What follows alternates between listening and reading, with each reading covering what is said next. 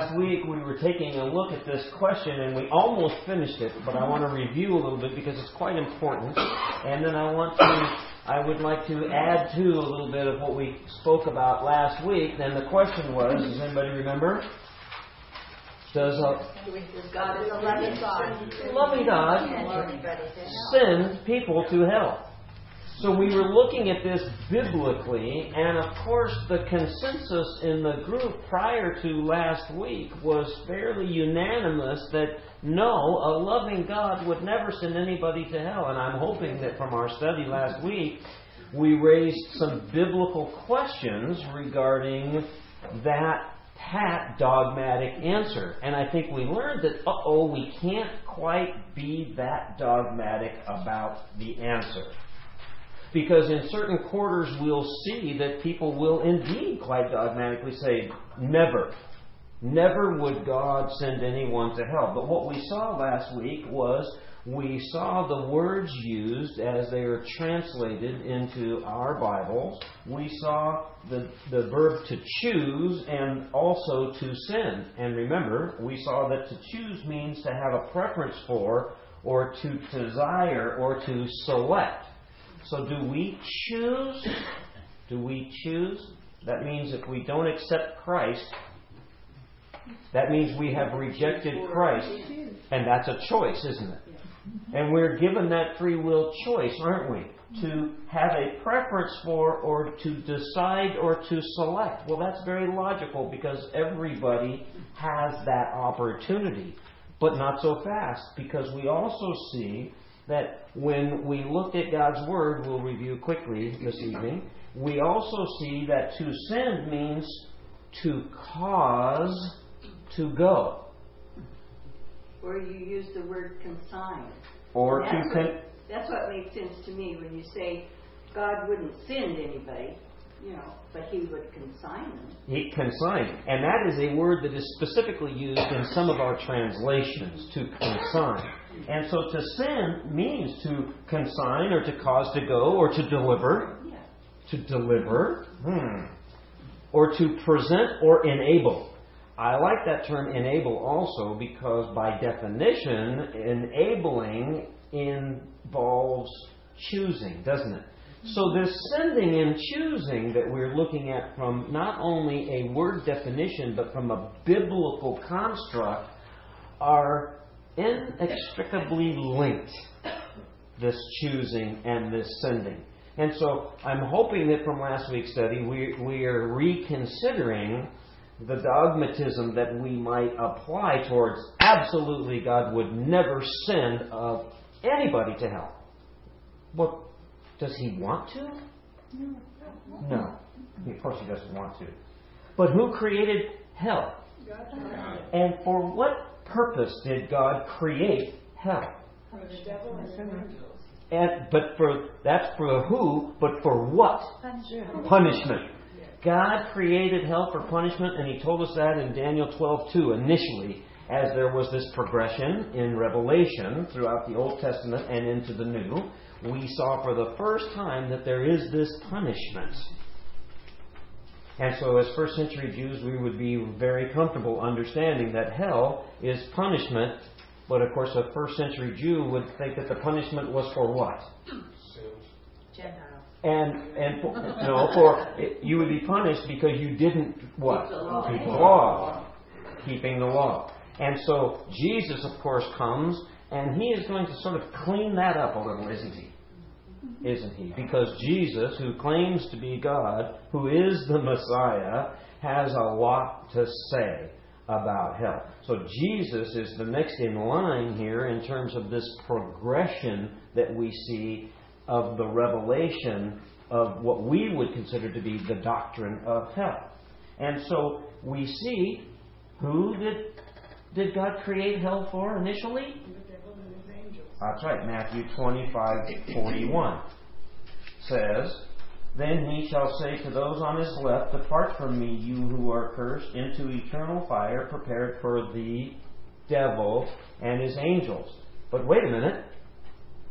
What's the context of Matthew 25:41? "Depart from me, you cursed, Who is Jesus talking to? You don't even have to turn there. I don't want you to be distracted by turning there. That's what he put on your outline. Who is Jesus talking to? Those unbelievers. And who else? The Jews. Okay, remember the context is sheep and goats. And there was this separation. It's judgment time. And there is a separation of sheep and goats. And so, who do the sheep represent? Believers. And the goats? Unbelievers. Unbelievers. Now, this is really important here when we think about sending and choosing, isn't it? Because he says, then, depart from me, you who are cursed, into the eternal fire, which is... Hell. Yeah, he is speaking of the eternal fire, not Gehenna, but the lake of fire. The ultimate destination for the devil and his angels that God created this place for. And yet, in this passage, he is not speaking only to the devil and his angels. Who is he speaking to? The goats. The goats. This becomes very important in sending and choosing because he has separated after he created, and then either there was choosing or sending going on here. And we have to be real firm about what Scripture says. He says, depart. That's a powerful word in the English language, depart, because depart denotes sending, or at least going, right? So they're sending or going or choosing, and that's what we're trying to figure out here, how Scripture is teaching us about whether this loving God that we worship would send and or would people just choose. So, but how would you classify what happened with Sodom and Gomorrah? In what way? Well, did they choose, or did he send them, or did he just poof? Well, clearly God made that decision, as He did when we looked at this last week. Also, what else did God do in eternity past when He was angry? There was a lot of punishment involved, and we know the flood. And He said, "I am going to destroy," didn't He? And He did, didn't He? And so, whose choice was that? It was God's choice. They didn't choose to believe Him. They chose to leave Him. Okay, so they chose to be disobedient, and then God responded. Noah preached for 200 years, and apparently no one turned. Of course they didn't. They thought he was a nut job. He was building a gigantic boat on the top of a mountain. That's right. We don't. Well, the same thing Sodom and Gomorrah. They had the inhabitants of the city they were great sinners, and none of them. Lot was given supposed to save as many out of the city as he could, and he couldn't save anybody. I don't want to go too far into this because we're going to sneak up on this if we get there tonight. Yeah. But did you choose to be a sinner? It's our nature. Did I hear born, somebody say? Oh, okay, so you didn't make that choice. Yeah. No, because John 3:17 talks about how we are. Through one man, sin came into the world, and through one man, sin departed. Yeah. And we're going to see tonight in the Old Testament, way before the time of Jesus, it was very clear that we were born sinners, and that was an inheritance problem, wasn't it? Okay, it was an inheritance problem. But turn to Romans 9:18 in terms of God creating heaven and hell and this sending and choosing, because I want to wrap this up before we get into some important questions that Olivia prompted me with over the last couple of weeks. finally going to get there. We're finally going to get there. If we're patient enough, Olivia, we get there. Romans 9:18 says, someone please. Therefore God has mercy on whom He wants to have mercy, and He hardens whom He wants to harden. So to Bob's earlier point in at least one way, we see that God chooses to have mercy on whom He chooses to have mercy, and He hardens whom He chooses to harden. And can somebody explain that to me, please? He's God. Well, he's talking through Moses to Pharaoh, and he's telling him, I've made your heart hard because I want to prove the point. And our translations don't say all of those words, but he says, in my book anyway, to demonstrate my powers in you, so my name might be proclaimed in all the earth. I've just backed up to a part of verse 17. For the Scripture says to Pharaoh, for this very purpose I raised you up, to demonstrate my power in you, so my name might be proclaimed in all the earth. Exactly. And so, to the point, this is being used as also a principle that God will have mercy on whom He will have mercy, and He will harden whom He chooses to harden, because of what you said earlier, Susan, that God is God. And that's the first point at which I think we get confused in terms of whether there's choosing or sending even. But I think it is even broader than that. Because Romans 9:14, if you back up just a little bit earlier than what you were just reading, Bob, Romans 9:14 says what? What shall we say then? Is there unrighteousness with God? Certainly not. So is God just or isn't He just? Okay. And this is another biblical principle that we can apply throughout the Scriptures, can't we? We know that God is just, and we could come up with a good 30 scriptural references to support that. There's nobody here that's going to argue that point, because we know it well. And then we looked last week at this big question in Romans, the what if question. Romans 9:22. What if God, although choosing to show His wrath and make His power known, bore with great patience the objects of His wrath prepared for destruction? What if God did that? That's a big what if question that we were looking at last week. And so what if God chose to do that? He can do that. He's God. Because He's God. And so if God is doing the choosing, and we know that God is just, and we know that God shows mercy, has mercy, is love, we're looking at all of these things. These are attributes, and they are the authorities of God, and we're looking at whether or not He is doing the sending, or we are doing the choosing, or perhaps even if He is doing the choosing. Interesting. Just an interesting question, and we're trying to determine biblically what our position should be, because I think it matters.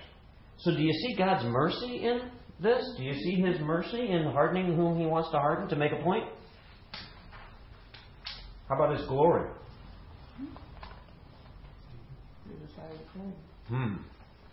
See, some people struggle with that.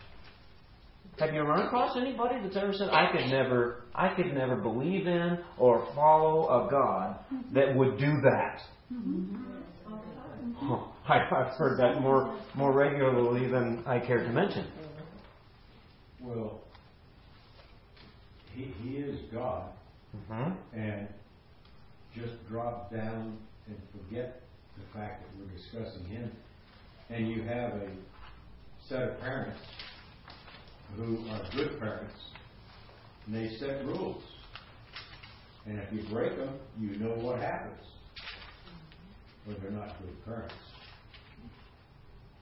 And so, if you violate the rules, you can expect to get punished. and it may be a pattern. God created everything, and we have what us humans call the laws of nature. And who made those laws? God did. Mm-hmm. You put your hand in the fire, you're going to get burned. You jump off a building, you're going to fall, and you might not live, right? So He set down the law: believe in my Son, or else. And so if you don't, that's the law. I mean, He's a just God. He's a loving God, but He's also just. He made the law. And hell, and heaven. He made everything. Everything there is. Everything that was made was made by God. And so everything was made but God.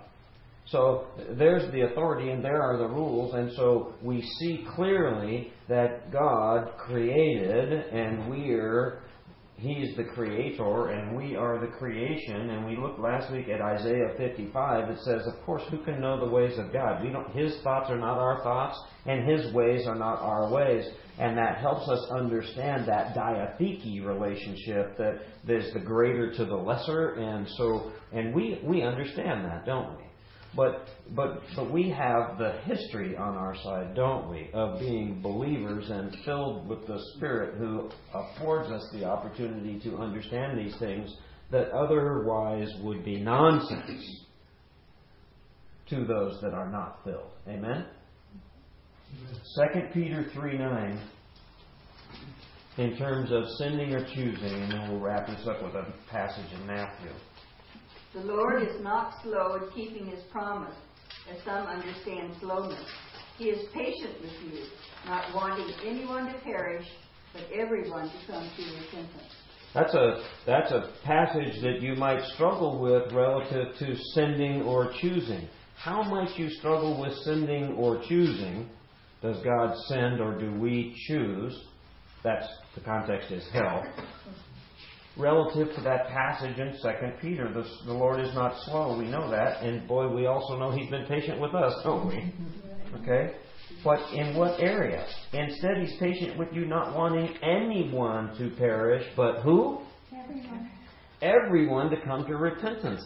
Is that then, what's the paradox if we believe that some of Scripture is referring to God who has created hell and possibly consigns people that choose to reject Him, not wanting anyone to perish, but everyone to come to repentance? So then why does He send them to hell? Now that's a good question, isn't it? Do you struggle with that a little bit? Well, everyone's given a choice, and if they don't choose God, then nobody else will. He knows who's going to choose and not choose. He does, doesn't He? Before we were born. Before the foundations of the world.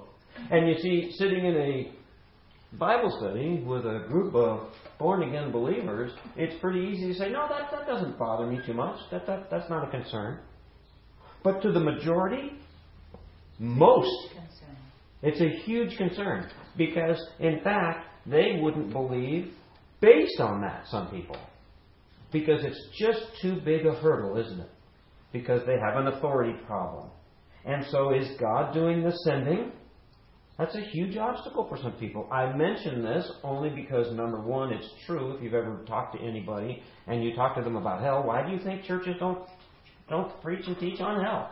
Why do you think books are written today? It's not new. It's been happening since the first century. But we know that it's quite popular today to teach on the absence of hell, that there is no hell, because it's not a popular topic. It happens to be a biblically truthful topic, but it doesn't happen to be a popular one. And so many people are deceived. And our heart should be for those that are deceived by virtue of that false teaching, because if it's not biblically accurate, they could be going there. And if that doesn't bother you, then you need to really check your heart. Because you might be going there. Well, we used the Raka comment last week, didn't we? And we saw... Yeah, so... I appreciate Timmy letting me pick on him just a little bit, but Jesus said, amongst brothers, if you call your brother stupid or a fool, you may just be heading there because your heart is not right. And so if you are not in a vertical relationship with God, you probably aren't in a horizontal relationship with anybody else in a godly way.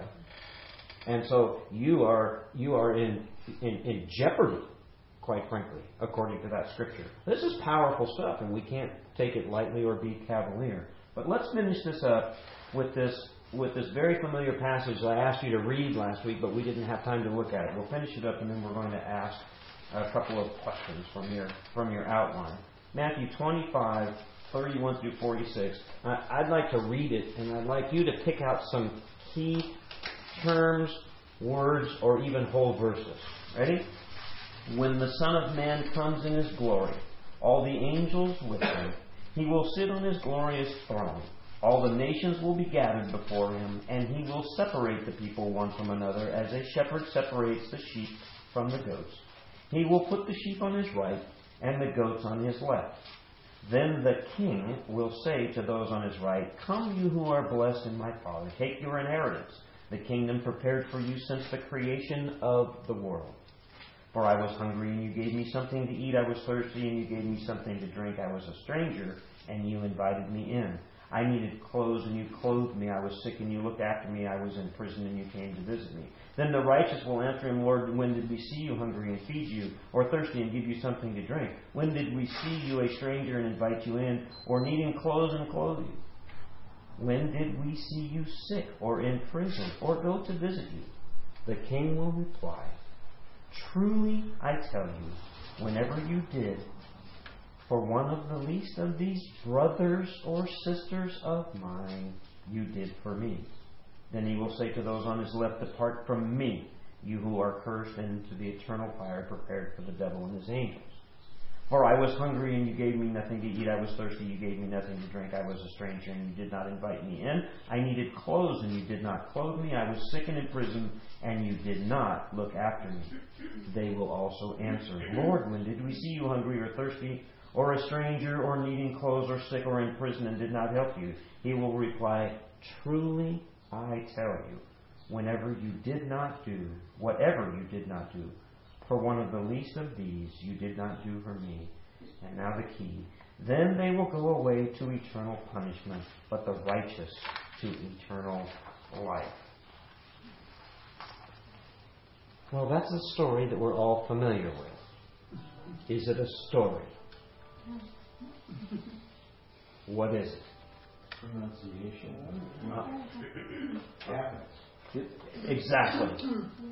Exactly. And so Jesus comes in glory, and He gathers everyone before Him. We talked about this just a second ago, and this is judgment time. And so the righteous in Christ are on one side, and who's on the other? The goats. And they're goats because of their rebellion and sin and non-belief. That's the word I was looking for. Because they don't believe. You see, this is a huge obstacle for the unsaved. Are you telling me that God either sends me or I'm choosing to go to hell just because I don't believe? Yes. Yep. We're not telling you that. That's what the Bible says. Yeah, you're absolutely right. That's very hard and doesn't sit well with most. And so He says, "Depart." That's a sin. But a man. Yeah. And so where are they departing to? Eternal punishment. Initially reserved for Satan and his angels. But then the unbelieving, of which most will be in that category, according to Jesus Himself. This is tough. This is tough. The other thing that's tough, Bill, is starting in verse, when He talks about, "I was hungry and you gave me something to eat." Some non-believers will say, "I'm a good person. I give food, I give drink, so why am I not going to heaven?" Exactly. Those are very good and valid questions from a non-believer. And we have to be prepared to answer those questions and what we have to deal with. And I don't know how many times you've had the opportunity to witness to somebody, but my guess is that your first modus operandi is not to tell them repent or you're going to hell. That's not generally where we start. Don't we start with God's love? Yes, we do.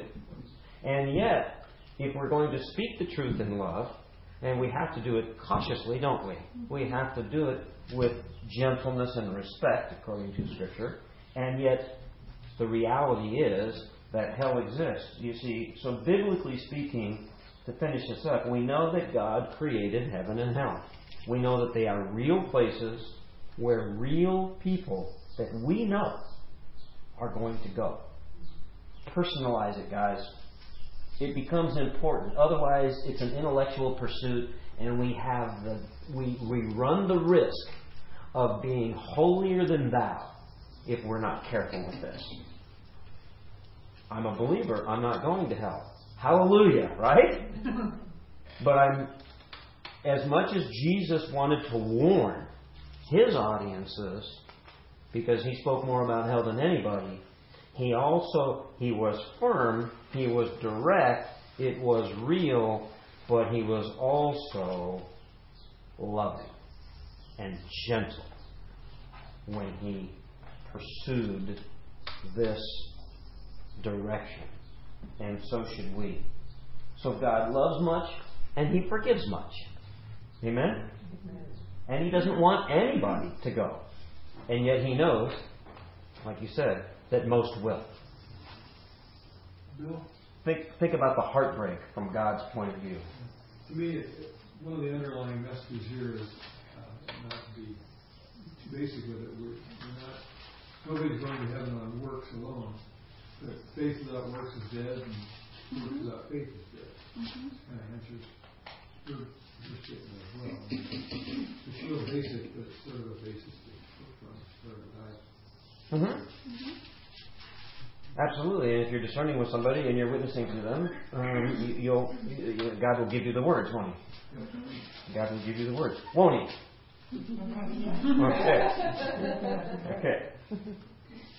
So the point is that biblically speaking, what we see this code joining with choosing and sending. It's undeniable. It's unmistakable. Yes, the Bible says that God consigns those either to heaven or hell. Consigns. Where that is, where Jesus Christ Himself is issuing out the punishment. Vengeance, He calls it. And wrath that is there. And yes, because God created hell, yes, I'm afraid that the Bible says that God will send you there by your choice. Because He doesn't want to. And I read this C.S. Lewis quote last week, and I like it so much I want to read it again. That says that sin is man saying to God, "Go away and leave me alone." And hell then is God's reply, "As you wish." And that's profound when you think about the fact that real people that we know are on the pathway to hell. And my hope is that through this whole study, if we don't get anything out of the study of hell other than understanding that it's real and the gravity of the reality of it is that there are people that we know in our midst that are headed there. And that, in and of itself, should change us. Thank you for your prayer, Mark, that as the Holy Spirit works on us through these supernatural words that are written in God's book, if you will, it should change us. And people that are going to hell are going to hell. And we may be the only person that God puts in their path to get them to reconsider. It's that serious. That's the gravity of this thing called hell. So we looked at a couple of questions. Is hell separation from God? What happens to those who haven't heard the gospel message? Because goats are unbelievers. And how can you believe what you haven't heard? That was your question 2 weeks ago, right? Excellent question. And what about this age of accountability issue? You've heard about do infants that are born that have never had the opportunity because they died, do they go to, where do they go? I think it's important to answer these questions because there are a lot of unbelievers that ask those kinds of questions. I could never believe in a God that would send an infant to hell. I could never believe in a God that would send me to hell. I'm a good, moral, nice person. I've even taken things to widows and mowed their front grass. I'm a good person. How could I be going to hell? Good questions. So is hell separation from God? When we talked about it a couple of weeks ago, it was a question that came up, but we didn't wrap any Scripture around it. So it doesn't really matter what I think. It matters what Scripture says, right? So let's turn to Psalm 139. Well, it's separation, all right, but that's not the worst part. What's the worst part?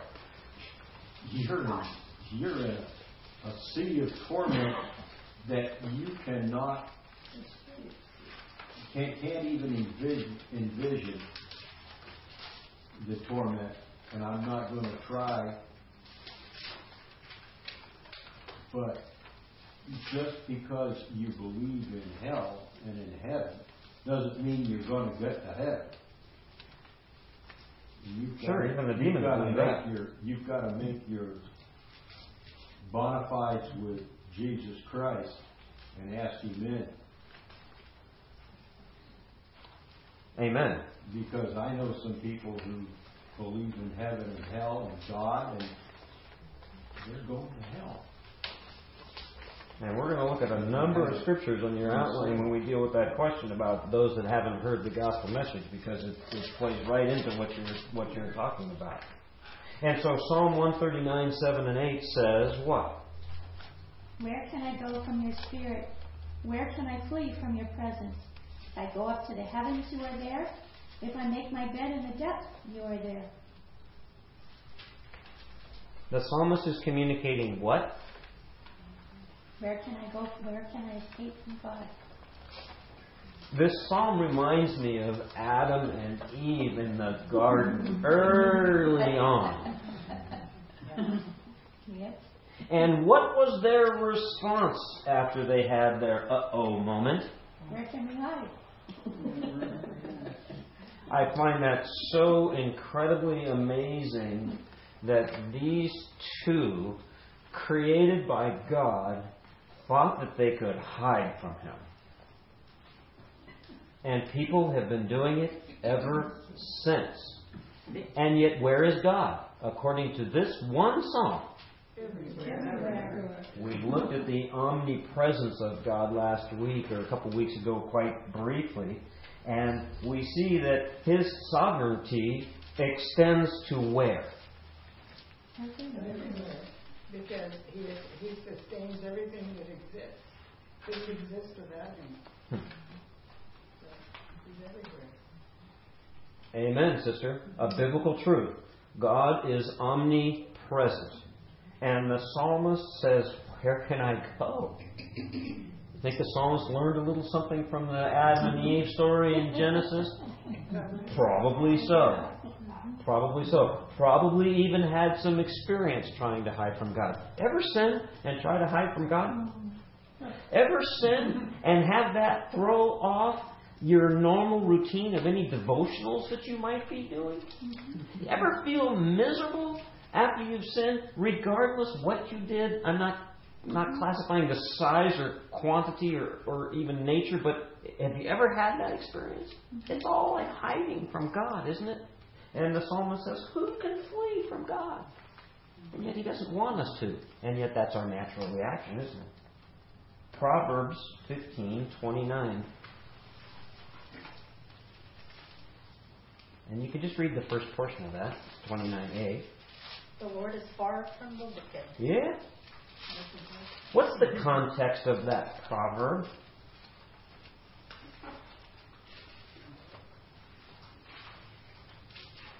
And if you don't get the context, is there a principle?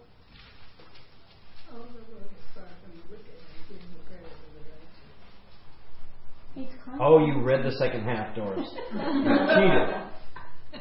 So what we see is God is far from the wicked, but what? He hears the prayers of the righteous. He hears the prayers of the righteous. It's really interesting that what's the first thing you think about when you read that proverb? The Lord is far from the wicked, but He hears the prayers of the righteous.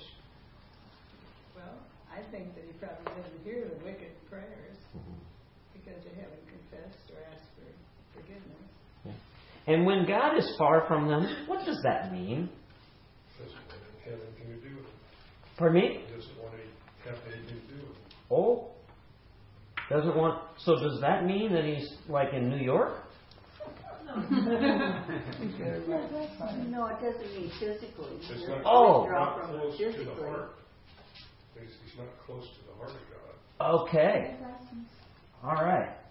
So that's interesting because you're suggesting, Scotty, then that this proverb is relating to God being spiritually distant from the wicked. It says that in Thessalonians. It does? Yeah. Oh, you have it right there handy? Why don't you read that? It says, they will be punished with everlasting destruction and shut out from the presence of the Lord. Before we go that far, because to me the first part of this Thessalonians is some of the great news in Scripture. Well, it really is. But before we read that in 2 Thessalonians, what I'd like to do is I'd like to make sure that we're pretty comfortable with the context of this Proverbs, meaning that the Lord is far from the wicked. When is the Lord far from the wicked? That's what I'm getting at. That's the question. When is the Lord far from the wicked? And the wicked turn their back on Him. But when is the Lord far from the wicked? When they pray, Pardon me? When they've sinned, yeah. Oh, okay, so when is the Lord far from the wicked? All the time. All the time. My point. So, is this Proverbs then relatable to the past, the present, the future, or all? All the above. Could it then be that the Lord being far from the wicked relates specifically to the lake of fire, hell? I have a yes from Sally. I don't think it's exclusively talking about that. No, because you just said all. Past, present, and future. Correct. So, God is far from the wicked. Could we add and be biblically correct the two words in hell? Could we say that and be biblically accurate? God is far from the wicked in hell.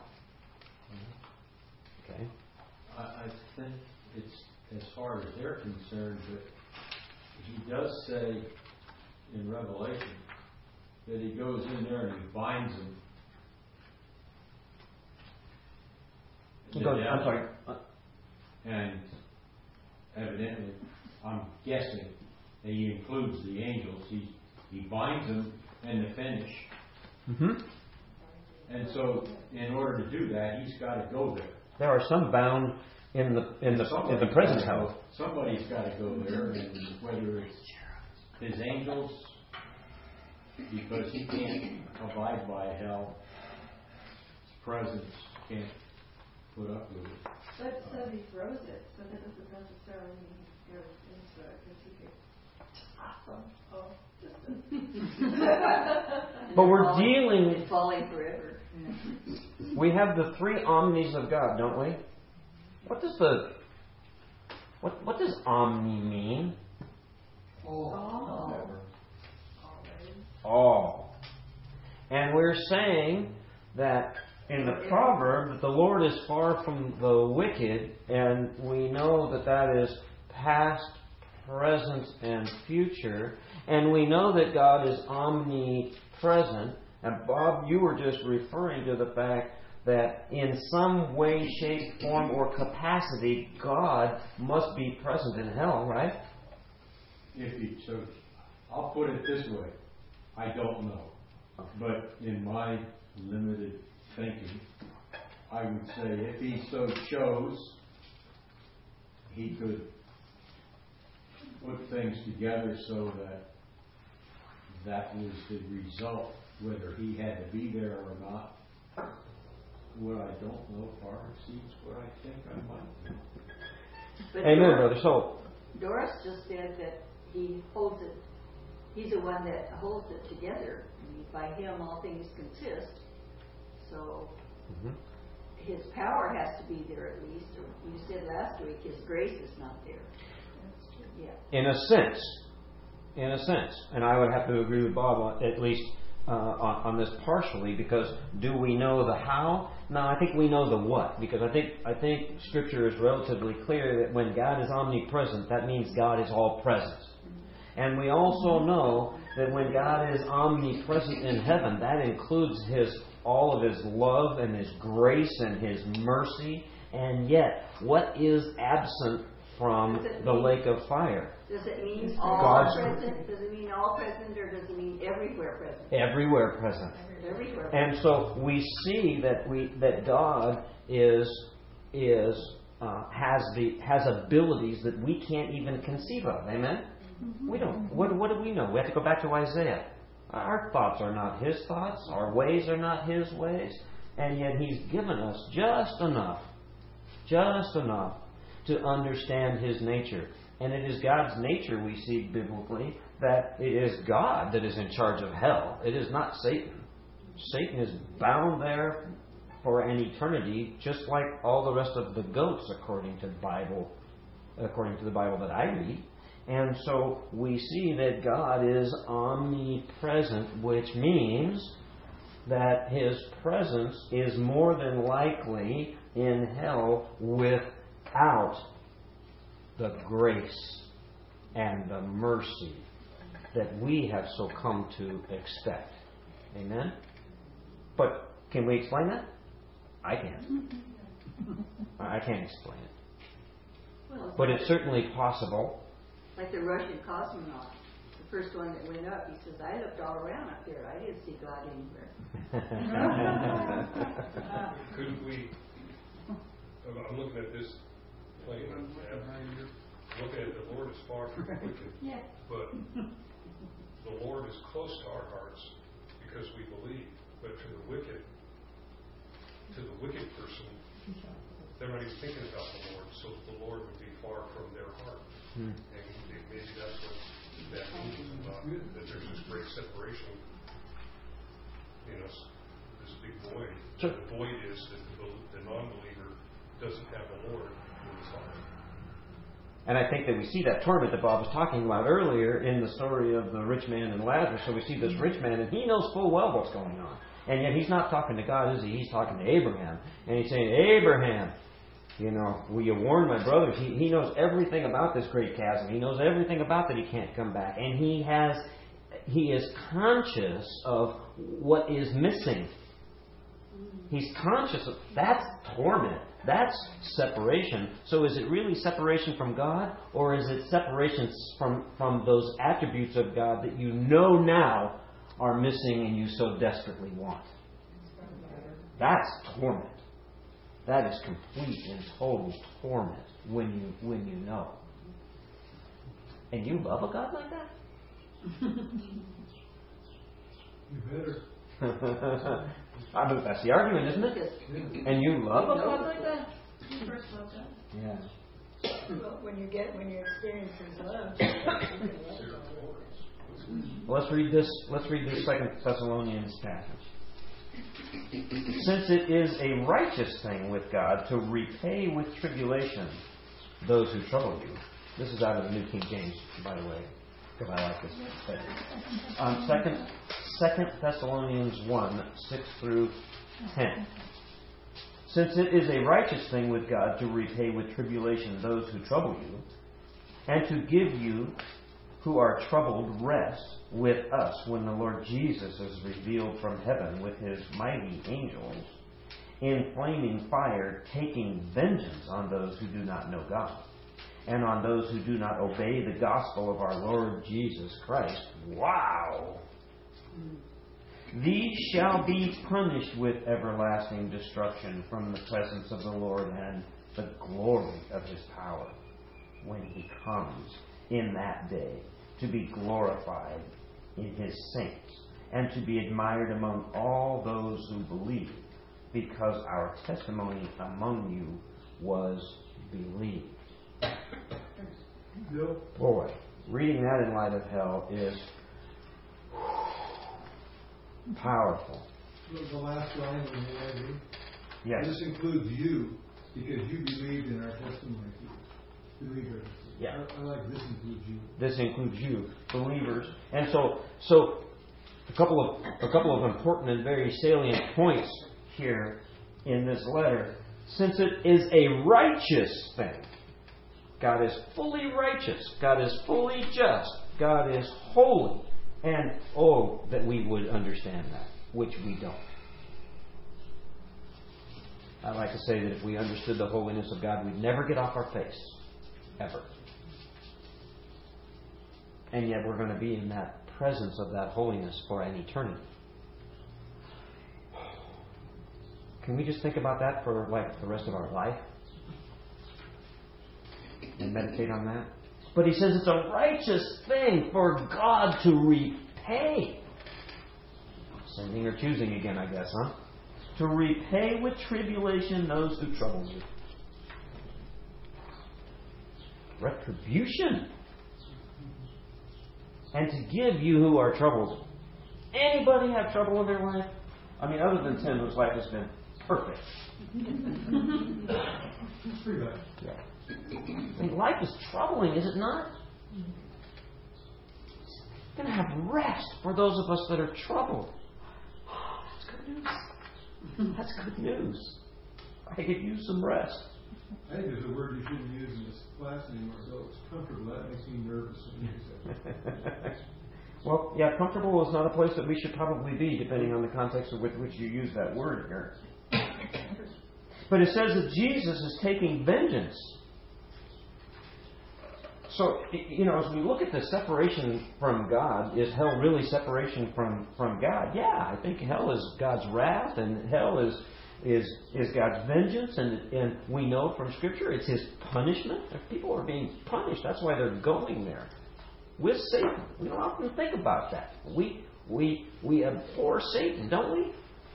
In the spiritual realms, and yet we forget that there are real people that are going to be an eternity in hell with Satan. They're probably following him right now, and they don't recognize that. They don't. Of course they don't. But you see, God, even though there is the wrath of God that is real, and the vengeance of Christ which is real, that makes us uncomfortable, doesn't it? Because we love the loving God. It's hard to chat with those people that are on a pathway to hell and talk about God's wrath and his vengeance. Street preacher with signs. Repent or go to hell. We don't like those guys, do we? And yet they're doing nothing more than proclaiming biblical truth. Just because I wouldn't do it that way doesn't mean they're not proclaiming biblical truth. And yet God is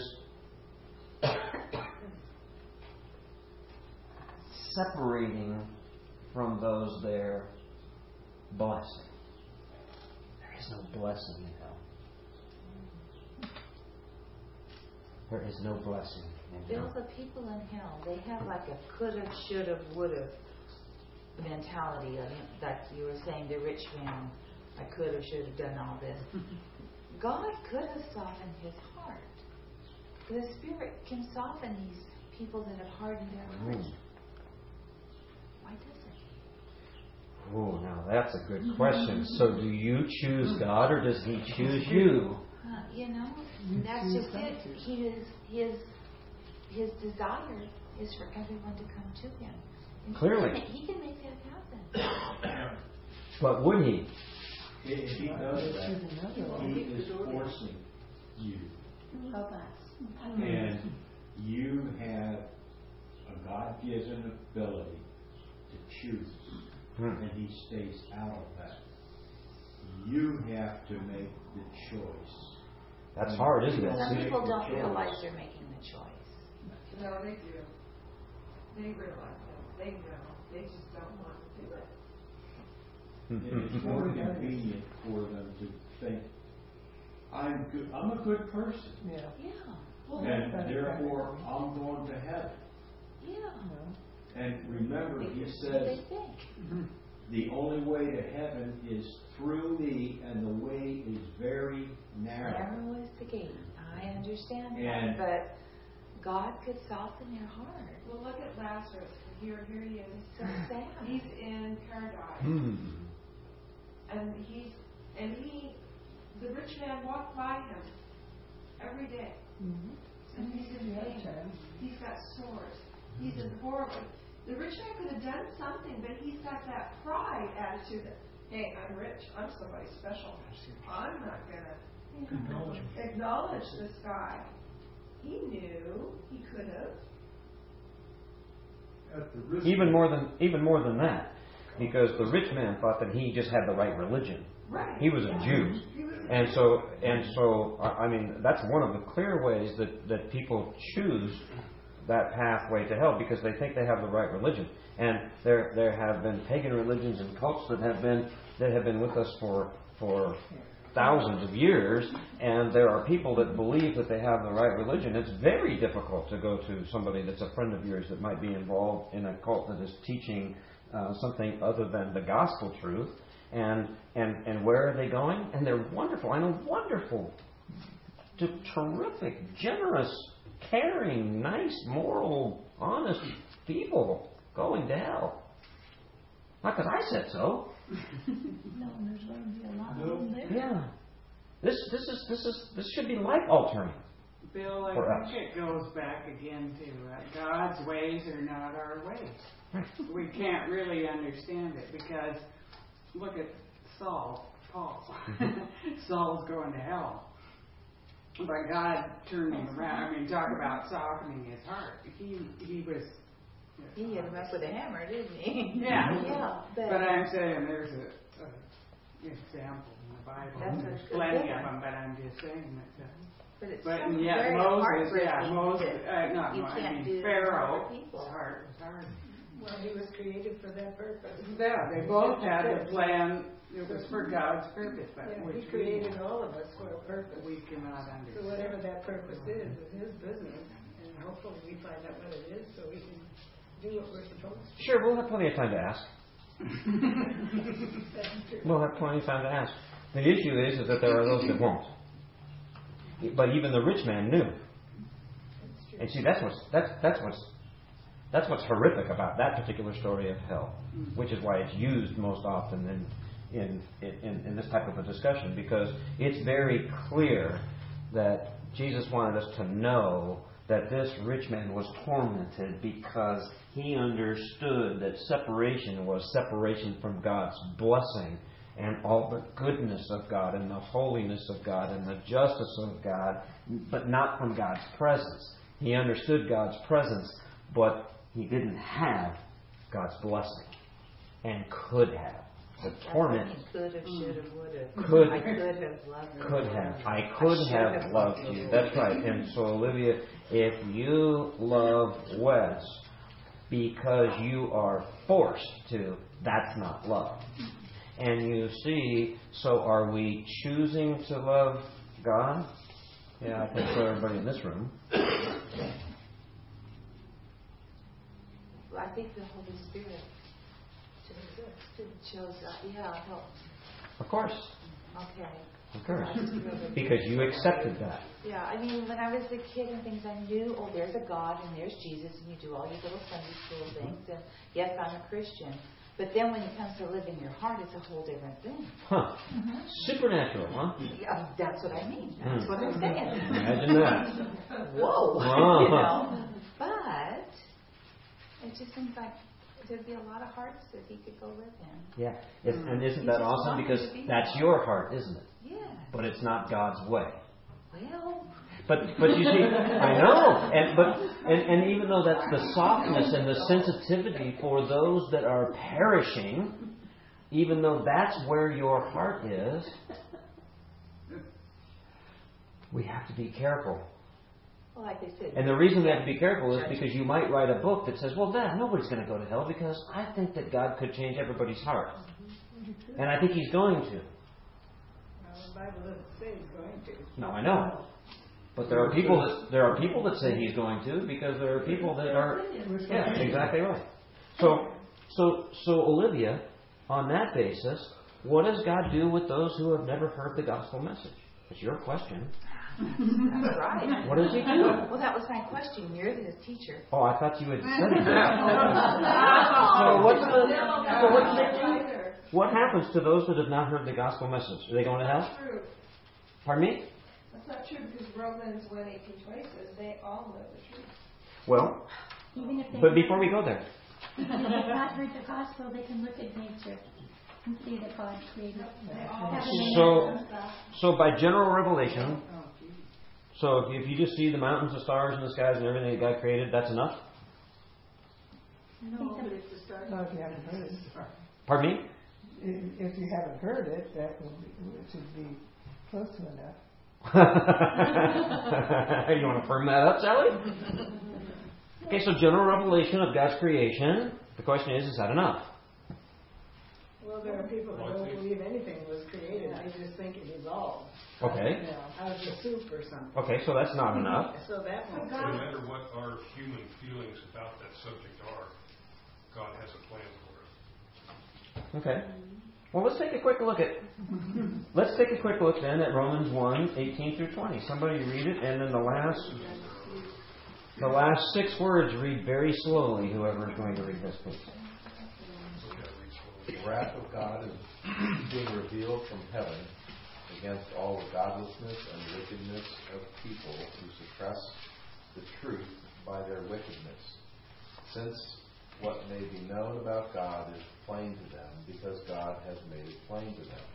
For since the creation of the world, God's invisible qualities, His eternal power and divine nature, have been clearly seen, being understood from what has been made, so that people are without excuse. So that what? People are without excuse. Okay, so Mark, does that pretty much take care of it then? Does that settle the issue for you?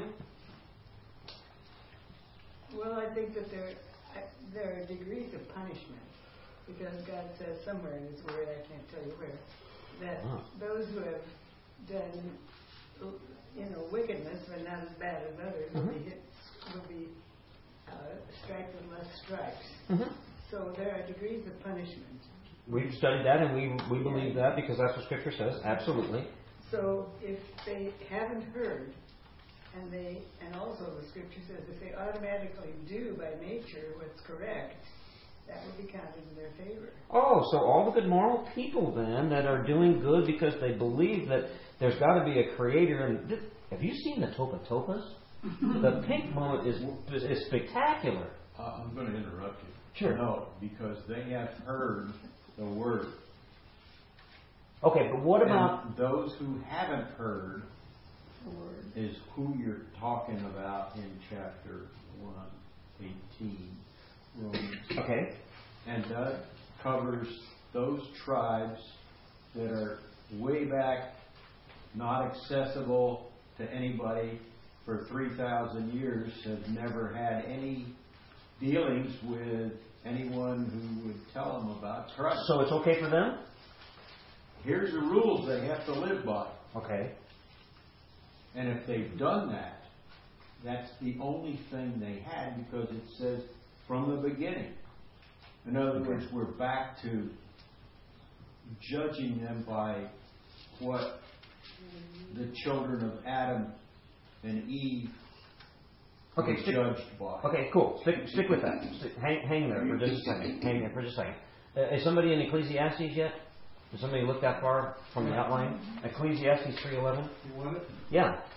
He has made everything beautiful in its time.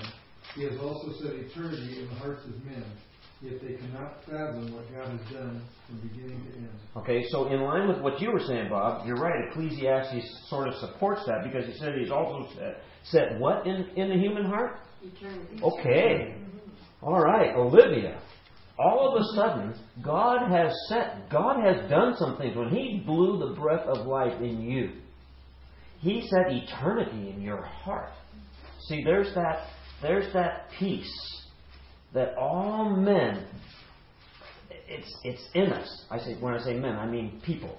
It's in us. And there's this revelation.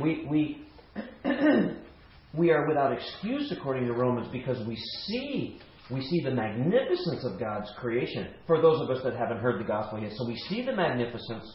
We're curious about it. We have this eternity in our hearts. And then we see in Romans 19, I'm just going to read it real quick, 19, 1 through 4, the heavens declare the glory of God. The skies proclaim the work of His hands. That's what I said. Oh, I'm sorry. Psalms 19, 1 through 4. And sometimes my tongue goes faster than my brain, which I have a pretty slow brain, actually. So the heavens declare the glory of God. The skies proclaim the work of His hands. Day after day they pour forth speech. Night after night they reveal knowledge.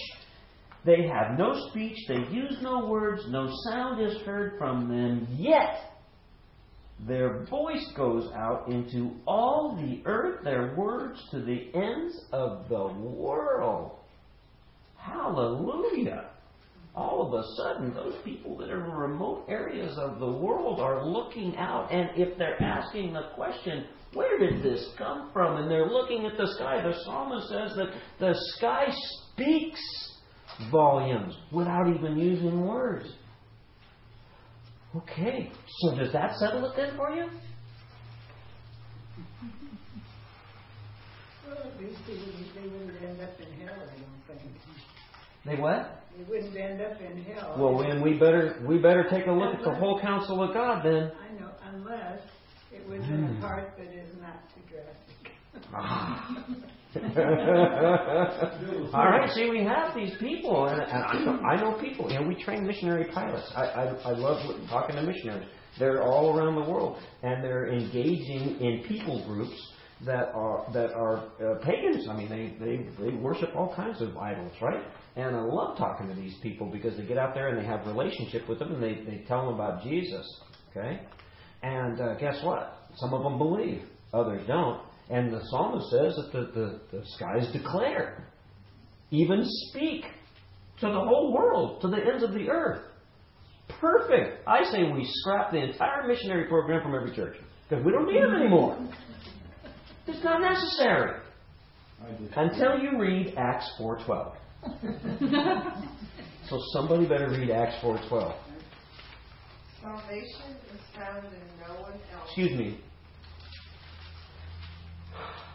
Could you start over again and read that loudly and clearly? Salvation is found in no one else, for there is no other name under heaven given to men by which we must be saved. And so in Acts 4:12, the topic is what? Salvation. And in Romans 1 and in Psalm 19, the topic is what? Knowledge of the truth. The declaration of God and creation. Where is the co-joining of those two things? Huh? Oh, okay. But remember, our tribal people haven't heard of Jesus yet, but they've seen, and they're asking questions about the beauty that surrounds them. Spectacular. I mean, have you been to the jungles of New Guinea? No. Other than the bugs, it's spectacular. It's beautiful. It's wet. But it's gorgeous. But Acts 4:12 says, salvation is found where? Look, we got a salvation issue. What about John 14:6? What does Jesus say? You referred to it just a minute ago, Bob. I am the truth and the life and what? How many? Regardless of what the psalmist says? psalmist doesn't say you get there. Oh, so the psalmist isn't talking about salvation. No. Oh. Wasn't around then. Okay. Yeah, but we got to take the whole counsel of God. And so what we're seeing now then is, because the question is, if you haven't heard the gospel of Jesus Christ and you died tomorrow,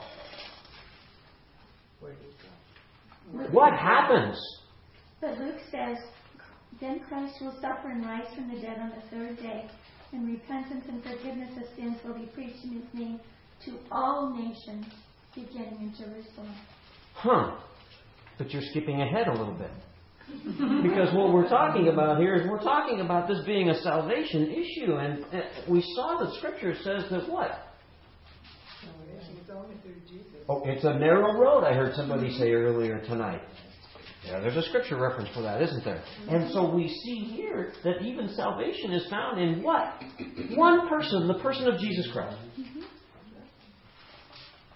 Saved by grace through faith in Christ alone, Scripture teaches. And we believe that. And if we don't believe that, then we belong to a cult. Amen? That's an essential in the historic Christian faith. Without that, you are not saved. Okay. Now, all of a sudden, I'm reading Scripture here, and I'm thinking, okay, so I'm the way, the truth, and the life. No one's come to the Father through me. So all of a sudden, salvation then isn't just glitches out there. Something created that. But Bill, Jesus is God. Yeah. So then you got that would eliminate all the Old Testament. But people, they didn't know Jesus, but they understood the Messiah. They knew it. Okay. Yahweh. But fast forward, we're talking about this dispensation. We're talking about these tribal people. We're talking about tribal people today. Olivia, that may not have heard the gospel, right? And that's what you're worried about. You're concerned about those people. Well, That's what you expressed. And so, what happens? I've learned about a whole lot more people the last few weeks. Oh, yeah. That's good. That's really good. And so, why did Jesus come? Huh? Luke 19:10. He says the Son of Man came to seek and save the lost. So wait a minute now. I'm thinking about the beauty of this creation. I'm thinking about how the stars, night after night, they reveal what? Knowledge. Yeah, I think so. And they also speak, and it goes out to the ends of the earth. And yet, Jesus is the way, the truth, and the life. And nobody comes to the Father except through Him.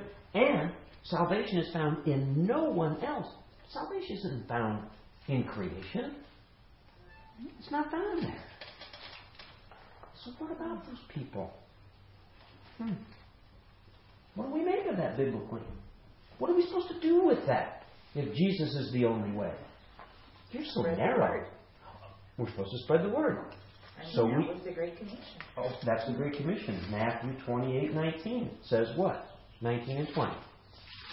Go therefore and make disciples of all nations, baptizing them in the name of the Father and the Son and the Holy Spirit, teaching them to observe all things that I have commanded you.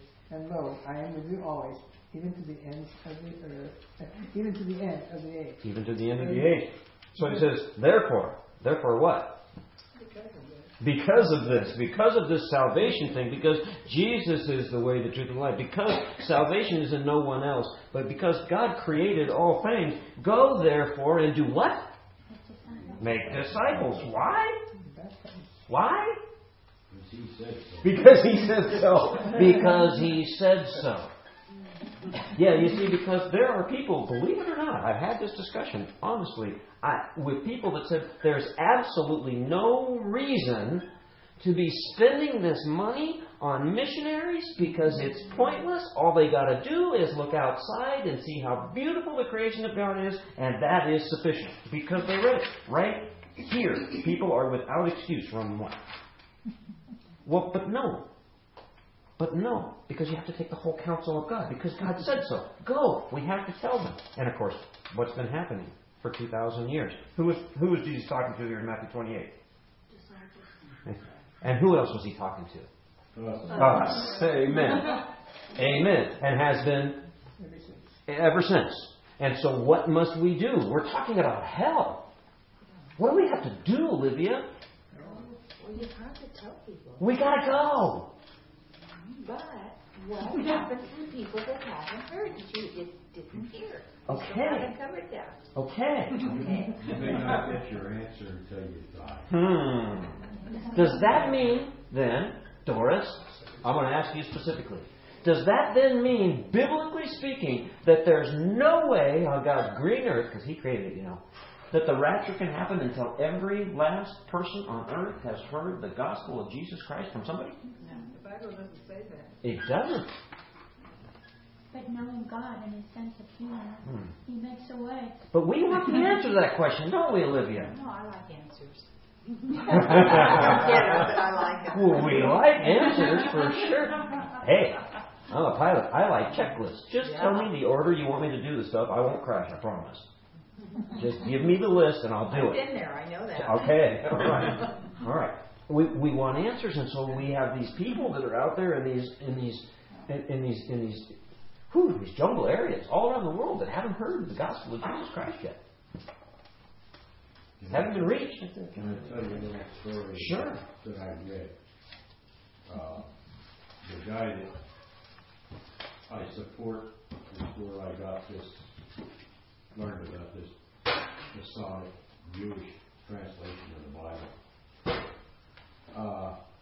He and a crew went into, they've been doing this, into one of the far reaches of Africa where white men have never been for 2,000 or 3,000 years. And they found a tribe of Jews, Levites, proved by DNA that they were the tribe of Levi. And they converted and processed, and the reason I'm using the word process is they brought eyeglasses and doctors, dentists, you name it, they had it with them. And they treated 7,500 people. And the implication is they had 7,500 Christians when they left. Small correction. When you said Masonic, you meant Messianic. Messianic. Yes. Yes.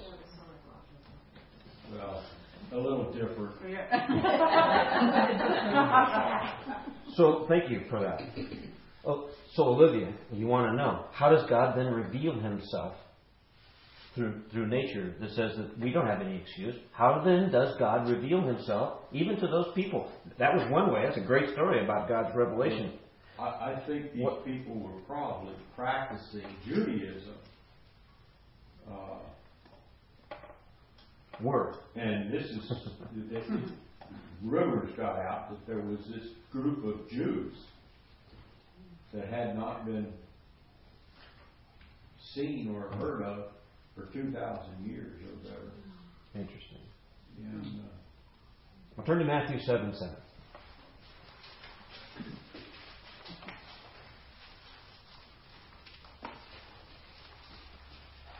We're going to wrap this question up for you, Olivia. You're going to have an answer before you go home tonight. Not picking on Olivia, though. No, it's her question. I like it. She has good questions. Matthew 7:7 says what? Ask. I need the whole thing. And it will be given to you. Seek and you will find. Knock and it will be opened to you. So what's the context of Matthew 7:7? Could it be the context is that Jesus is providing His audience here with the principle of God's provision for those who are truly seeking Him? Look at the mountains. At least just nature itself will indicate that there is a creator. Well, it's interesting, though, isn't it, Doris? Because He's talking about knocking and seeking and looking and finding. And in the very next passage of Scripture, if you go down just to verse 13, it speaks about a wide and a narrow gate. right after talking about knocking and seeking and finding, doors being open to you. And I'm thinking we're looking at a lot of God's potential revelation here. How does God reveal Himself to those that have never heard the gospel of Jesus Christ? Can the gospel be revealed in more ways than through this? How? Well, if you're really interested in learning, you're going to seek it out, like it says. Okay, and then, that wasn't the question though. If you're really interested, how does God then reveal Himself to those that have never picked one of these up? Through His creation. Okay, and how else? His love. Okay, and His mercy, His God grace, knows. His time. Through somebody He sends. okay, And He will send somebody if they really want to know. okay. God knows who will believe on Him if they have a chance. You hear stories. A boy was, back in the days of the sailing ships, a Hawaiian boy was captured and taken as a slave to New England and placed in a Christian home, and he learned about Christ, and he went back to Hawaii and told his people about Christ. Okay. Or heard a story about some missionaries that were on an island someplace, and they were trying to explain about Jesus and that He died by being nailed to the cross. They didn't know what a nail was. So they opened a can of peaches from home, and there was a nail in the can of peaches. You hear stories like that. Oh, yeah. If you want to know bad enough, God will see that you get them. Fantastic. How else does God reveal Himself to the tribal person in the jungle of New Guinea that has never seen a missionary, has never picked up a Bible, not even one page of it? Is it possible for God to reveal Himself? Yeah. How? However He wants to. Be more specific. Vision and dreams. Visions. Dreams. That's what they're having among the Muslim people right now. And we're listening to Jim Geisler on Thursday mornings talking about what's going on in the Muslim world right now, and it's like wide open. This is a man that spent 25 or 30 years with virtually no evidence of any converts, and now he's back in the United States, and there are people over there with this whole ISIS thing going on, and there are things like visions and dreams that are going. People are coming to Christ without a missionary even being involved in the process. Wow! Supernatural things, you see, because we're so comfortable that we don't get it in so many ways. But, and you see, and I'm guilty as charged. Guilty as charged. I have this nice, clean little light here. It's wonderful. But I've been exposed to some things, but there are supernatural things that are going on. Visions, dreams, revelation, manifestations. The Apostle Paul was heading to Damascus. Jesus Christ Himself flipped him around and sent him the other way. That was a time and a place. Okay? So what's the answer to the question? What happens to somebody that has never heard the gospel of Jesus Christ? If they really want to know, they will ask. They will ask the Lord, or at least look for answers. They will ask, and God will see to it that they find out. God is just. He is holy. God only can do what is right. His standard, not mine, not yours. And do we need to follow the Great Commission? Oh, you better believe it. My only commentary in that area is, oh, how the church is not following that command today. Is not following that command today. It's tough enough when we see what the level of tithing is in the church in terms of, don't get me started on this, but I'm a missionary guy, and I understand missions. And so what happens is that if the church would just get off their duff and understand the importance and the gravity of people going to hell because they haven't heard the gospel of Jesus Christ, and they would send missionaries out. We've had to create entire organizations, and it costs $100,000 a year to send a missionary to Papua New Guinea. That's crazy. It's crazy what we've done. And yet, the intent is there. We've got to share the gospel with these people. I know missionaries. I know people that are missionaries. They got hearts so big they don't even fit in their chest. Because all they care about is sharing the gospel of Jesus Christ with people. We're pretty comfortable, guys.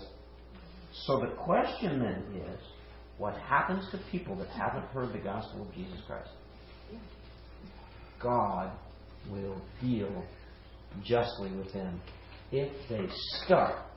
In the old dispensation, you could look out when the psalmist wrote, whoa, look at that.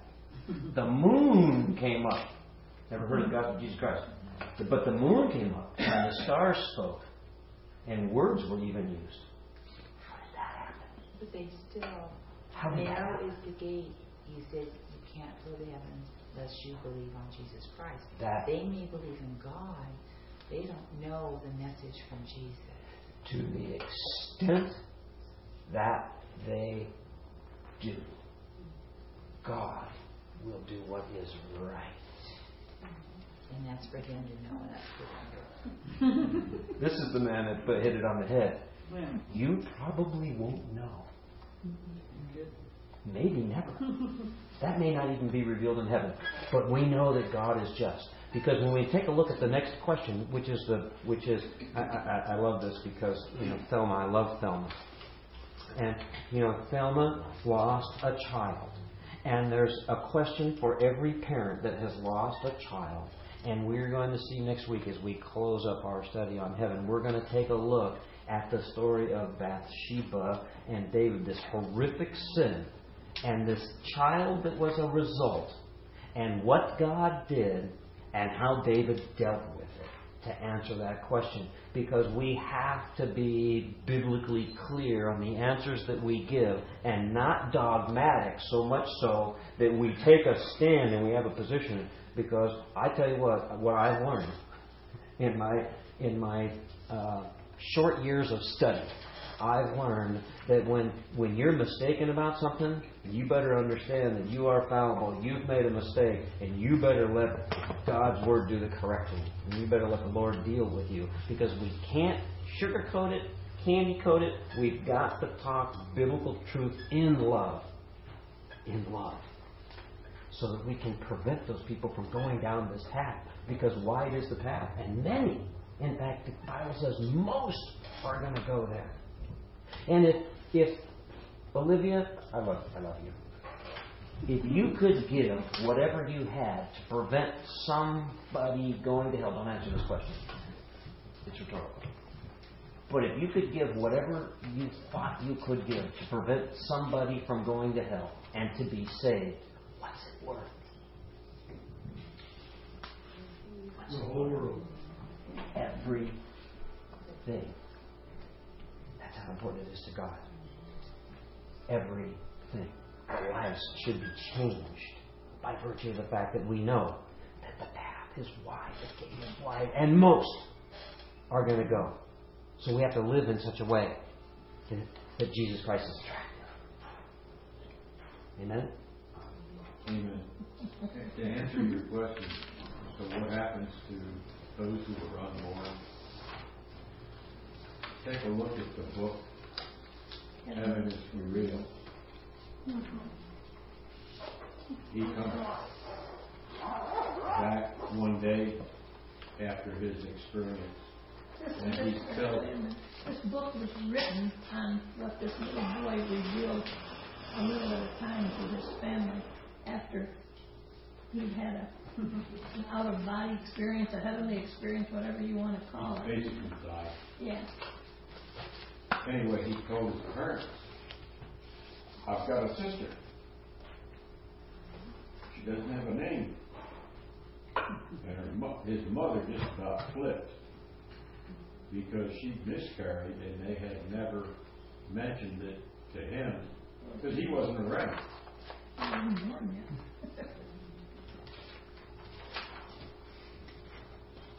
And as long as we're biblically careful when we read those stories, because we know for a fact that it's not biblically accurate that anybody has ever died and gone to heaven and then returned alive to write a book.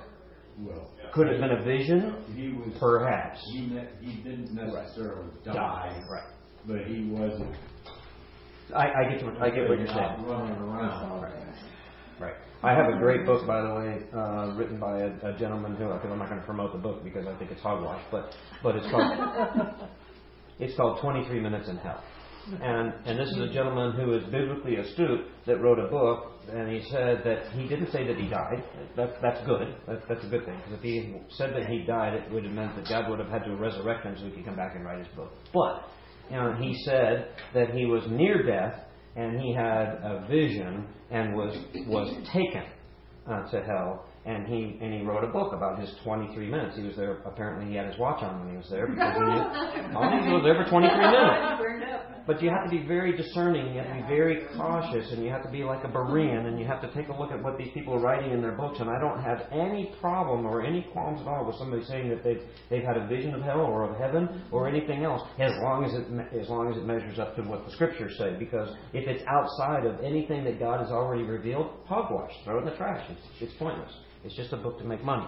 If it lines up with Scripture and it can be supported biblically, I want to talk to the guy because it'd be very interesting. And I don't doubt that people have had some of those visions and those experiences. We just said that God can save people through visions and dreams and reveal Jesus Christ and the salvation that is afforded only through Him without ever having to read one word in this Bible. That's the God that we serve. Will He? I don't have a clue. Could He? Absolutely. He can do anything, any way He wants to do it. Amen.